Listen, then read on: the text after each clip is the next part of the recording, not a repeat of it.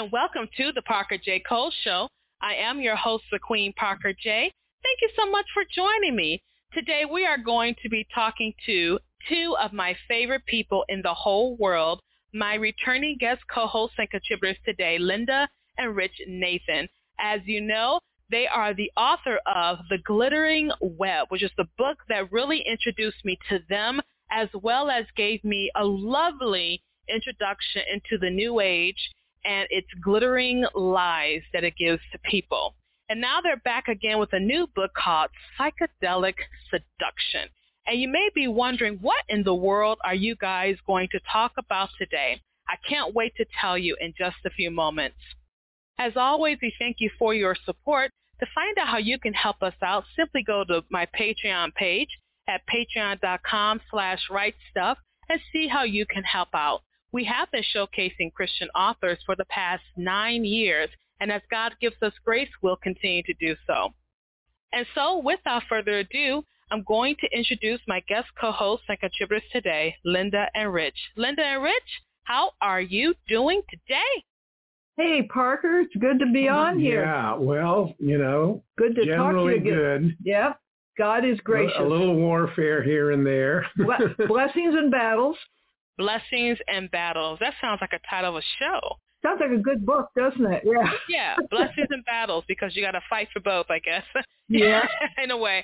I'm so glad, Rich and Linda, that you guys are here with me. I have always enjoyed talking to you. I enjoy our fellowship offline as well as online, Amen. as well as just reading your books and really digging into this thing called the New Age. And today we're going to be talking about that because there is a growing trend among former Christians. They call themselves ex-evangelicals, as well as in the Christian world, they are being seduced by psychedelics. And we really want to speak to that today so our listeners can be aware of what is sneaking into the church and how we can best prepare for it. So let's go ahead. Before we do that, just remind our audience a little bit about you guys. Well, we spent we met in San Francisco, right in the middle of the so-called love generation, and 1962 at an anarchist group. I can't say it was exactly love at first sight, but we connected. And we are celebrating 60 years together this month, and 59 years of marriage and 60 years together. Oh, my word. We plunged into the whole movement of the 60s and the psychedelic movement, and started out on LSD when we hardly even knew each other. And we're plunged into the occult world that comes with psychedelic drugs.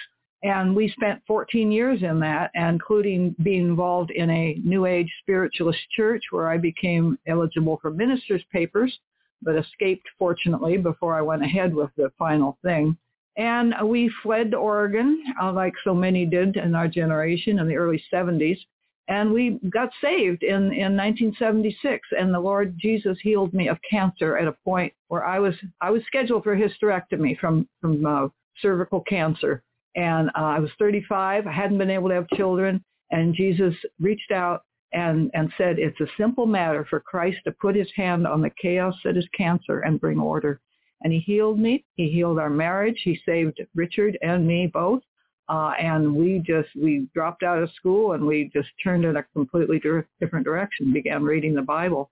And he gave us the promise of a child. Yeah. And then the promise manifested a year later in our son. Yeah. And now we have 3 little grandchildren, which we can hardly still believe we have a son, let alone 3 grandchildren.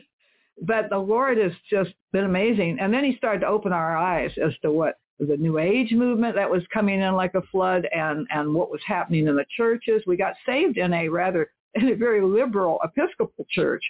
But we also got discipled by the Book of Common Prayer that they used in their services, which came from the 16th century Reformation. So we got biblical teaching combined with a whole bunch of liberal junk. So little by little, the Lord began to sort it out for us.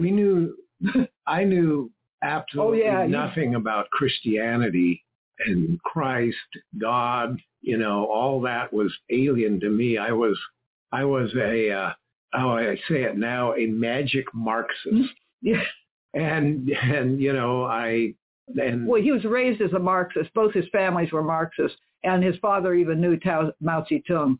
So when he was younger, so I mean, they were the real thing. I thought it was real romantic when I first met him. I learned quickly. What's fascinating about that is you talk about how you grew up as a Marxist, and then you see that ideology being not only propagated but encouraged today, and it is quite frightening when you see it. And people think, oh, you don't really understand what the ideology is. And you're sitting here saying, I do understand what the ideology is. The Lord saved me from that ideology. That's one of the reasons why I always enjoy having you on my show, because you help me understand things because you lived through it. Yeah. There's something, and I said this recently, there's something for maturity that youthfulness will never have. And that is that inner wisdom. That is seeing things like a mile away, whereas before when you were younger, you just ran into it. Oh, we probably shouldn't have run into that wall. But now you can see the wall. You can see the wall there. You can guide other people. True. And so with your book, The Glittering Web, I read that book probably within a day. I think I live read it with you. It was funny because I just picked up your website on Facebook a couple of years ago, and I just started sending you messages. Oh, I loved it. I loved it. And I know you probably were like, who is this? Well, nobody ever does that. It was wonderful. You went through almost line by line, and not only that, you were enthusiastic. That was the best part. Gosh, I love that book. It was so encouraging. I love that book. Because a lot of people have rejected it because it starts out really heavy, and it goes through some really heavy stuff. Well, some of the Christians who really aren't aware of what the New Age is or was, of course, it's got a different name. Yeah. It's called now wokeness. Yeah. Yeah. You know, and also progressivism. It's called neo-paganism, new paganism, because it's the old paganism coming back again. Just gussied up in new garb. That the Bible talks about, like in the first chapter in Romans, it talks about the paganism and the idolatry. And that it goes from bad to worse, which we're seeing in our society. Yeah. So it's so seductive. That's the thing about it. It's very seductive, which brings me to our topic, is that psychedelic seduction. And as a romance novelist, as you guys know, when the hero wants to, lure the girl towards him or make her fall in love, he seduces her, not necessarily sexually, but he uses the lure to bring her into his arms, to embrace her, to do whatever. And we're not, like I said, we're not talking sexually per se. We're just talking about the lure, that little thing that just keeps you tagging along, kind of like the carrot in front of the animal. You just keep the carrot just dangling. And that's what this psychedelic seduction is. It's not always this overt embracing of your senses or of your imagination even. It's just a little taste. Just have a little taste of something. Yeah, it's a promise that life can be a little more exciting, that you can have a little more edge to it, you can heal more, you can feel more alive. That's how they're pushing the psychedelic. And one of the reasons it's a booklet, 20-page booklet through Lighthouse Trails Publishing. And the reason we wrote it is because major institutions in our society are now releasing psychedelics in major ways. I mean, Harvard has a school, an institute to study psychedelic drugs and doing massive research. And the NIH recently approved a big grant to study psychedelics. Yeah. Harvard has got a thing in their law school where they're studying how to have equity with psychedelics. I mean, all this stuff that during up through the 70s and 80s and 90s was pretty oppressed. Psychedelics were, Schedule I drug. You weren't supposed to use them. But now it's all breaking loose, and it's coming into our society in a major way. It's also coming into the church in a major way. And marijuana is one of the big door openers to it, getting marijuana legalized. And that's just marijuana, the high THC marijuana is a psychedelic. You're going to say what the high THC means. What you pronounced the word. Richard worked in a psychiatric institution, locked doors, for 30 years. He's retired now. He's still... I wasn't locked in. Right. I want to make that clear. Let's make that clear. He didn't come home at the end of the day. But what it did is it plunged me back into that whole tangle that, started in the 60s, but is now, and it just it was a San Francisco phenomenon, but now it's everywhere. It's in country towns and... we live in this little town up in the foothills of the Cascades, and there are like 2 pot shops, and it's just, with maybe 1 restaurant, but 2 pot shops. And it's just everywhere. So, and kids are getting all the candies that are pushed, really full of the high THC, which is the psychedelic element of marijuana. So marijuana in itself is a huge problem. And there's a massive rush to try to make it like it's really good. But the psychedelics like LSD and mescaline and ayahuasca, psilocybin, they're all experimenting with them. The government is experimenting with these institutions are experimenting with them. The Navy SEALs are even using them to try to make themselves more effective. I mean, it's like an explosion everywhere. And to me, to Richard, they are jet fuel for the false religion. They are door openers into the occult. And that's what happened to us, taking LSD. Yeah. Well, let me ask you this, because people may be confused about the term psychedelics, because when I think of psychedelics, I think of a trippy feel. I think of bright lights, colors, weird sounds, and music. You're not quite here, you're not quite there. But I've never really done drugs, so I honestly don't know. Consider yourself fortunate. All right, here's out of our booklet. What are psychedelics? Normally includes LSD, mescaline, peyote, high THC concentrate marijuana. There's a lot of imitations that are very dangerous. There's magic mushrooms like psilocybin, ayahuasca. There's designer drugs. There's all sorts of varieties of this stuff. What they do is they manipulate ordinary consciousness by affecting your senses, altering thinking, time sense, and emotions, and changing perception, mood, and cognition. They produce hallucinations and psychotic states. And the most important thing of all from our point of view and what we've been through is they open you up to spiritual deception. They are demonic influence. They are sorcery drugs that have been used for centuries in pagan cultures in their religious ceremonies. There's nothing new about them at all. They're just being dressed up for our time for a more, quote, scientific society, and they're being masqueraded in scientific terminology. Yeah, and it's coming in under the banner of mental health. Mental health, yes. And therapy. And there's huge conferences going on to train medical personnel in how to use psychedelics for healing. And they're even trying to how can you use psychedelics and get rid of the trip? And then good luck. Anyway. The whole point of utilizing these is to alter your state of consciousness. Yeah. So it's to break barriers down. Yes. Because God created us as thinking beings to use our critical skills to navigate reality around us. Yeah, right. That's scientific, to be honest. I feel like that was a scientific answer right there. But the lure of losing yourself, losing those boundaries, not being held back by reality, if you will, that is seductive. I know for a fact I had a dream, one of the best dreams ever. Right? It was a dream, too. It was a really good dream. I didn't want to leave, right? I didn't want to leave. Right. And then I woke up like, no, come back, But that's the dream. You had to come out of a dream. So essentially do you believe that with this psychedelic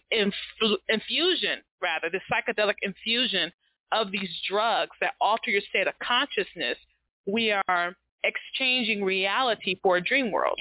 Right. Except it's a fantasy world and a pagan world. It's for Christians, it's especially dangerous because it really opens you up to what we call drug-augmented fantasy. And it leads you down a path, and we speak from experience, all right, deeper and deeper into paganism and the pagan mind. I mean, a lot of the people that talk about these using these drugs, here's a couple of quotes. This is from a book called Changing Our Minds, Psychedelic Sacraments and the New Psychotherapy. So they're treating it like a sacrament.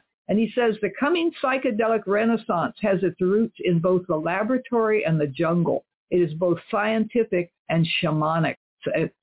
Shamans use it. Shaman, it means basically a witch doctor, a witch doctor, yeah. You know. And then another quote, they are substances capable of generating the divine within. So these are very dangerous and very seductive. And believe me, we thought our book, The Glittering Web, really goes into it. Our characters are real naive and idealistic, and they plunge into that world. And they think that the LSD makes them feel like God. In fact, one researcher said that's one of the most common reactions to LSD is you think you're God. Yeah. In fact, at one point, Richard thought he was God, and I was supposed to be his assistant. Well, God does need an assistant. I'm being facetious, of course, but let me ask you this question. So we have this movement, people who have lived through this like yourselves. You are sounding out the cry that this is not what you want to do. And there are others in Christian circles that I am a part of who are also sending out the alarm. Like, it's not what you think. There is something rather insane about how human nature is very repetitious. Like you said, you guys experienced it back in the 60s. Now you're seeing it rather again here, but it's being touted under different names. But you said, I know that from over here, 500 miles away, and I can still see it. So your book, Psychedelic Seduction, it is a herald. It's that voice in the middle of all this chaos saying, hey, this is not what you want to do. Now, I mentioned for Christians, we have to be on guard because there are particularly a lot of ex-evangelical. They call themselves ex-evangelicals because they're not with quote-unquote organized religion anymore. The church hurt them. The church did this, whatever. And they tend to gravitate toward using psychedelics to have, quote-unquote, a better experience with God. I'm pretty sure you've seen those stories. Oh, yeah. And Richard worked, as I said, in the psych unit. He saw thousands of patients, and so many just blasted by these drugs and thinking they were God. And I mean, it was just... And there was definitely Christian youth coming there and being utterly deceived about what was happening to them mentally and spiritually. And demonic manifestations, and he really saw it all. It was opening doorways that should not be open, that the Bible warns against. Yeah. These demonic doorways, the principalities and powers. And say this is also directly connected with what used to be called the occult, and now they call it the woke. Mm-hmm. And, and it's so frightening when, you're thinking about these kids are in danger of losing their souls, Yeah, definitely. And being sold out for the devil and his kingdom of darkness. One of the hugely dangerous aspects of it, and it was pointed out, we have a quote in the booklet, and it's pointed out by a psychedelic therapist, and he says that your nervous system on psychedelics is super activated. It isn't just floating around the earth. It's having direct encounters with entities. Okay, now these he calls them aliens and godlike entities, but in our experience, they are demons. And they're saying in the therapy communities that part of what's really therapeutic is having these encounters, because these demon guides, and believe me, as a spiritualist minister, I had that happening, and you get direction, you get told everything except that Jesus Christ is Lord. You get told that you're wonderful, or they'll give advice, they point out problems, they'll give you supposed insight, they'll give you accurate information about things. This is just plain old demonic stuff the Bible has warned about for centuries. So, but some of these tales of what happens to people on these drugs is terrible. Let me just read a quote by the man who discovered LSD. And his name was Albert Hofmann. He was a Swiss chemist. I think it was 1937. And this is what he said about his LSD experience. A demon had invaded me, had taken possession of my body, mind, and soul. I jumped up and screamed, trying to free myself from him, but then sank down again and lay helpless on the sofa. The substance with which I had wanted to experiment had vanquished me. It was the demon that scornfully triumphed over my will. So there you go. There it is. And it's interesting that he talked about being imprisoned. Yeah. Again, that's the lore. I am reminded of the story very recently, of a corrections officer who helped a convicted murderer escape prison. And I was thinking he was serving 75-year sentence. So he's got time to lure her with whatever he's talking about, and she's feeling some type of way. Her family are wrecked. They're terrified he may kill her. But from the inside, she's thinking, oh, this guy maybe loves me. He didn't really do it. The evidence is wrong, whatever you want. And I'm thinking to myself, guy is not in jail for, let's say, white-collar crime, stealing money. He's not in jail for, stealing candy cane. He's in jail for murder, okay? We're not talking a little bit. We're talking not accidental. We're talking premeditated homicide, okay? For me, that would be a huge deterrent for me. But for her, he had to have seduced her. He had to have just given her hints. Had to. And the inmates actually when they were investigating, the inmates said, yeah, she gave him special privileges. It wasn't of a physical nature, but she gave him special privileges. And I couldn't help but see the parallel of letting these things in. So using that example of that officer who helped this inmate escape, I could just see the same difference when it comes to the seduction of psychedelics, wanting the sweetness of it. And in the end, all you're doing is leading yourself to death. And like you, Rich, you had that look on your face as you were talking. You said, they can steal our children's souls. That's the terrifying part. It's not just the adults. We care about the adults too, but it's the children, because they're introducing it to elementary schools. They're introducing it to kindergartens. They're introducing it to the young ones. And you're sitting there going, I can't believe it. I can't believe we're sacrificing our children on altars to capricious gods, if you will. If I can be literary for a minute, if you're sacrificing them, and you kind of sit there and you pray for them. The other day, there's a dedication at our church, and the little girl, she's a baby, just a baby. And literally my heart poured out to her, and I said, please, Jesus, protect her in this world that would kill her if it could. And so with the psychedelic seduction, it's not just adults this is affecting. It's affecting your children, 9-year-olds, 5-year-olds, teens who are going through stuff, and teenagers. They don't know anything. They're stupid. They don't know anything, but they think they do. And then you have a world that encourages ignorance in many different ways, and you're letting them just, so we have to pray for them. And so with psychedelic seduction, what you're doing, you're putting this book out there for parents, for teachers, for Sunday school teachers, pastors. I know you will be open to, hey, we can do a study on this. We can help you really equip your church with understanding this. Sometimes I think the church is so focused on Christian living that we're not focused on battle.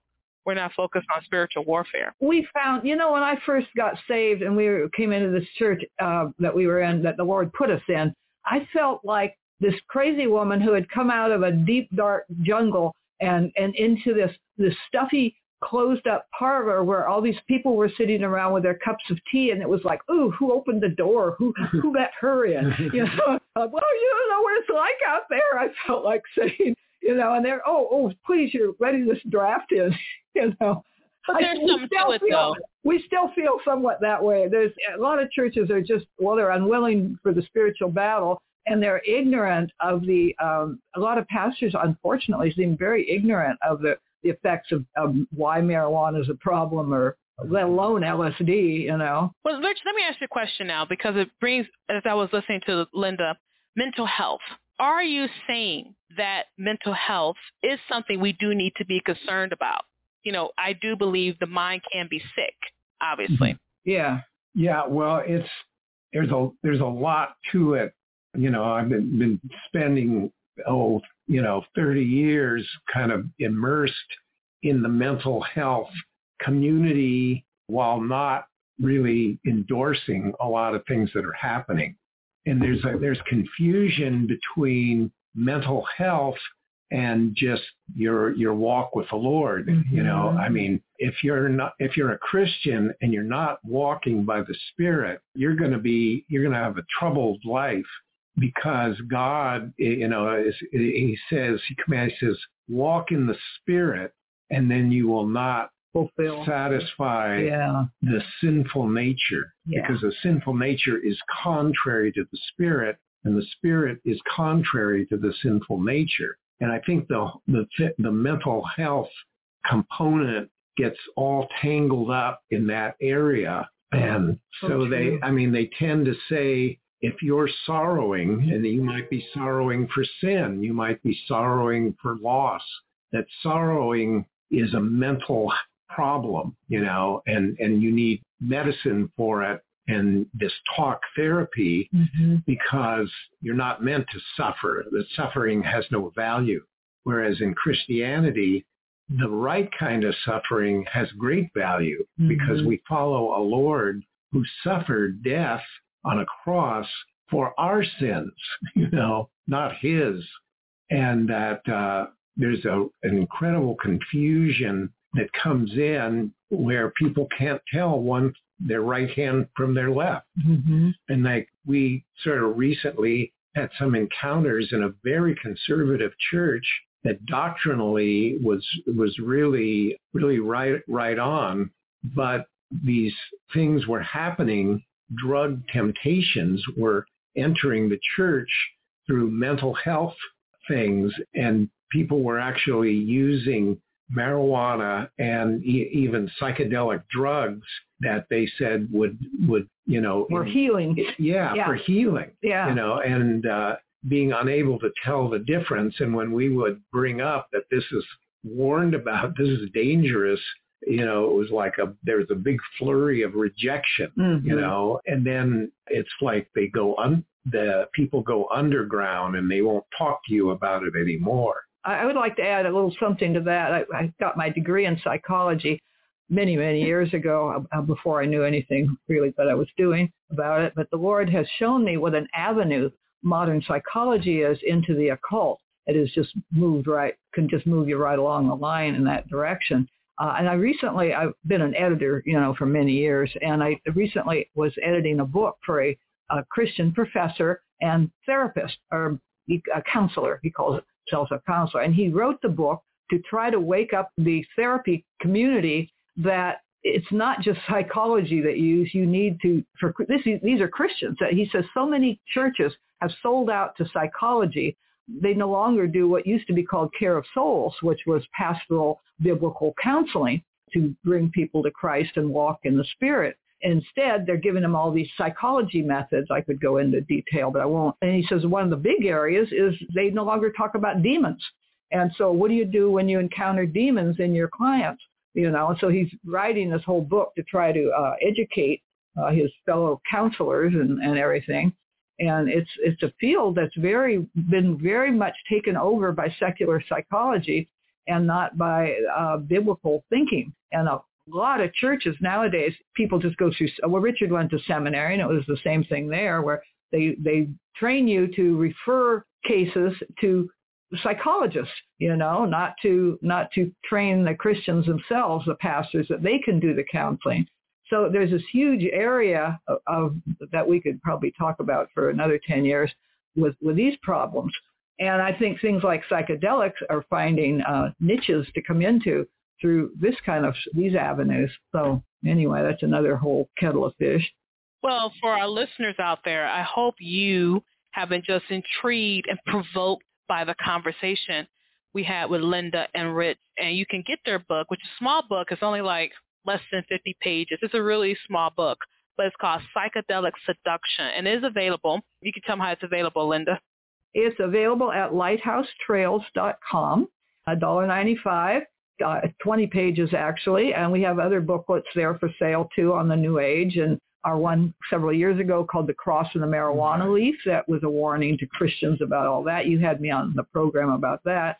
But this one is, I would say, quite groundbreaking. I don't see any other Christians really talking about this topic, and it's greatly researched with like over 100 footnotes. And we really tried to illuminate the problems clearly. There's the introduction part talks about what's going on in the world. It goes on talking about the way big business has gotten into it, big pharma, the big intellectual institutions. Billions of dollars are being put into research just to push psychedelics. And then the second part of the book goes into why it's a problem for Christians especially, and how it activates your sinful nature, how it opens you up to demons. And so anyway, there's something for everybody. Yeah. And it's designed for parents of kids who are getting into these drugs, and leaders and people who need to know how to guide the young people, away from precipice. Mm-hmm. Also, I wanted to just say, we have a novel that's almost finished that we've been working on for a lot of years, and it's called The Hexenmeister, which means hexmaster or witch. And that I feel like the Lord is saying this is necessary to be put forth like that. And it's about a deceived Episcopal minister and seminarian. Seminarian goes to Switzerland on to study with this great psychologist who also seems to be a mystical guru, and that's the title. It's a Hexenmeister is about him and how this young man is deceived and goes deeper and deeper into darkness. But he meets this young girl who's a Christian, and anyway, so it's a romance. It's a romance and a mystery and adventure. And we also are finishing the third book in our Omega Point trilogy, where the Glittering Web, and then the second book is Darkness Comes In Like a Flood. So the third book, not quite settled on the title yet, but we're hoping it'll be out in the coming new year, and then we're going to start the new series with the Hexenmeister. But they all tie together into the same worldview, and they all explore these same topics from different angles. So the Hexenmeister also explores the psychedelic issue as well as the other books in our series. But the Omega Point series, I just want to say quickly, is designed to reach those who are not Christians, who are deep in the New Age, and help them come out. And the second book is designed to help to start to disciple them and what they're going to run into, the world, the flesh, and the devil, the battles. And then the third book really focuses on the sovereignty of God and how God is training and equipping Christians to stand in the midst of intense persecution. So that's our kind of our mission. So what I love about it is that, here you are, you may be thinking, hey, married 60-something years, we're clocking, we're getting older, and the Lord said, I still have work for you to do. Yeah. And I love it. I remember so far the oldest first-time novelist I had on my show, he wrote his first book when he was 80. Well, and I am 80. Yeah. But you've already written your first book, though. But this was his first time debut novelist, 80 years old, and my youngest was 7. And so you're never too young or too old to do the work that God has for you. You're never too young or too old. And here you are, the Lord is using you right now in this place right now with all the things you've learned, all the things you accumulated to be of use for someone like me, because I've grown just listening to you guys. I don't put myself in a position to be tempted, and I hope I never do that, which is why I love to have people who kind of anchor me. They kind of anchor me. It's like, stuff like that, like yourself, you and Rich, and then Marsha's one of them, some more people. There are more people who are coming out of this trying to help Christians get on the program. And that's because, why do they have to come out to save us? Because we're not the ones entrenched into this thing. We're not in spiritual battle. We're worried about making sure people don't feel bad.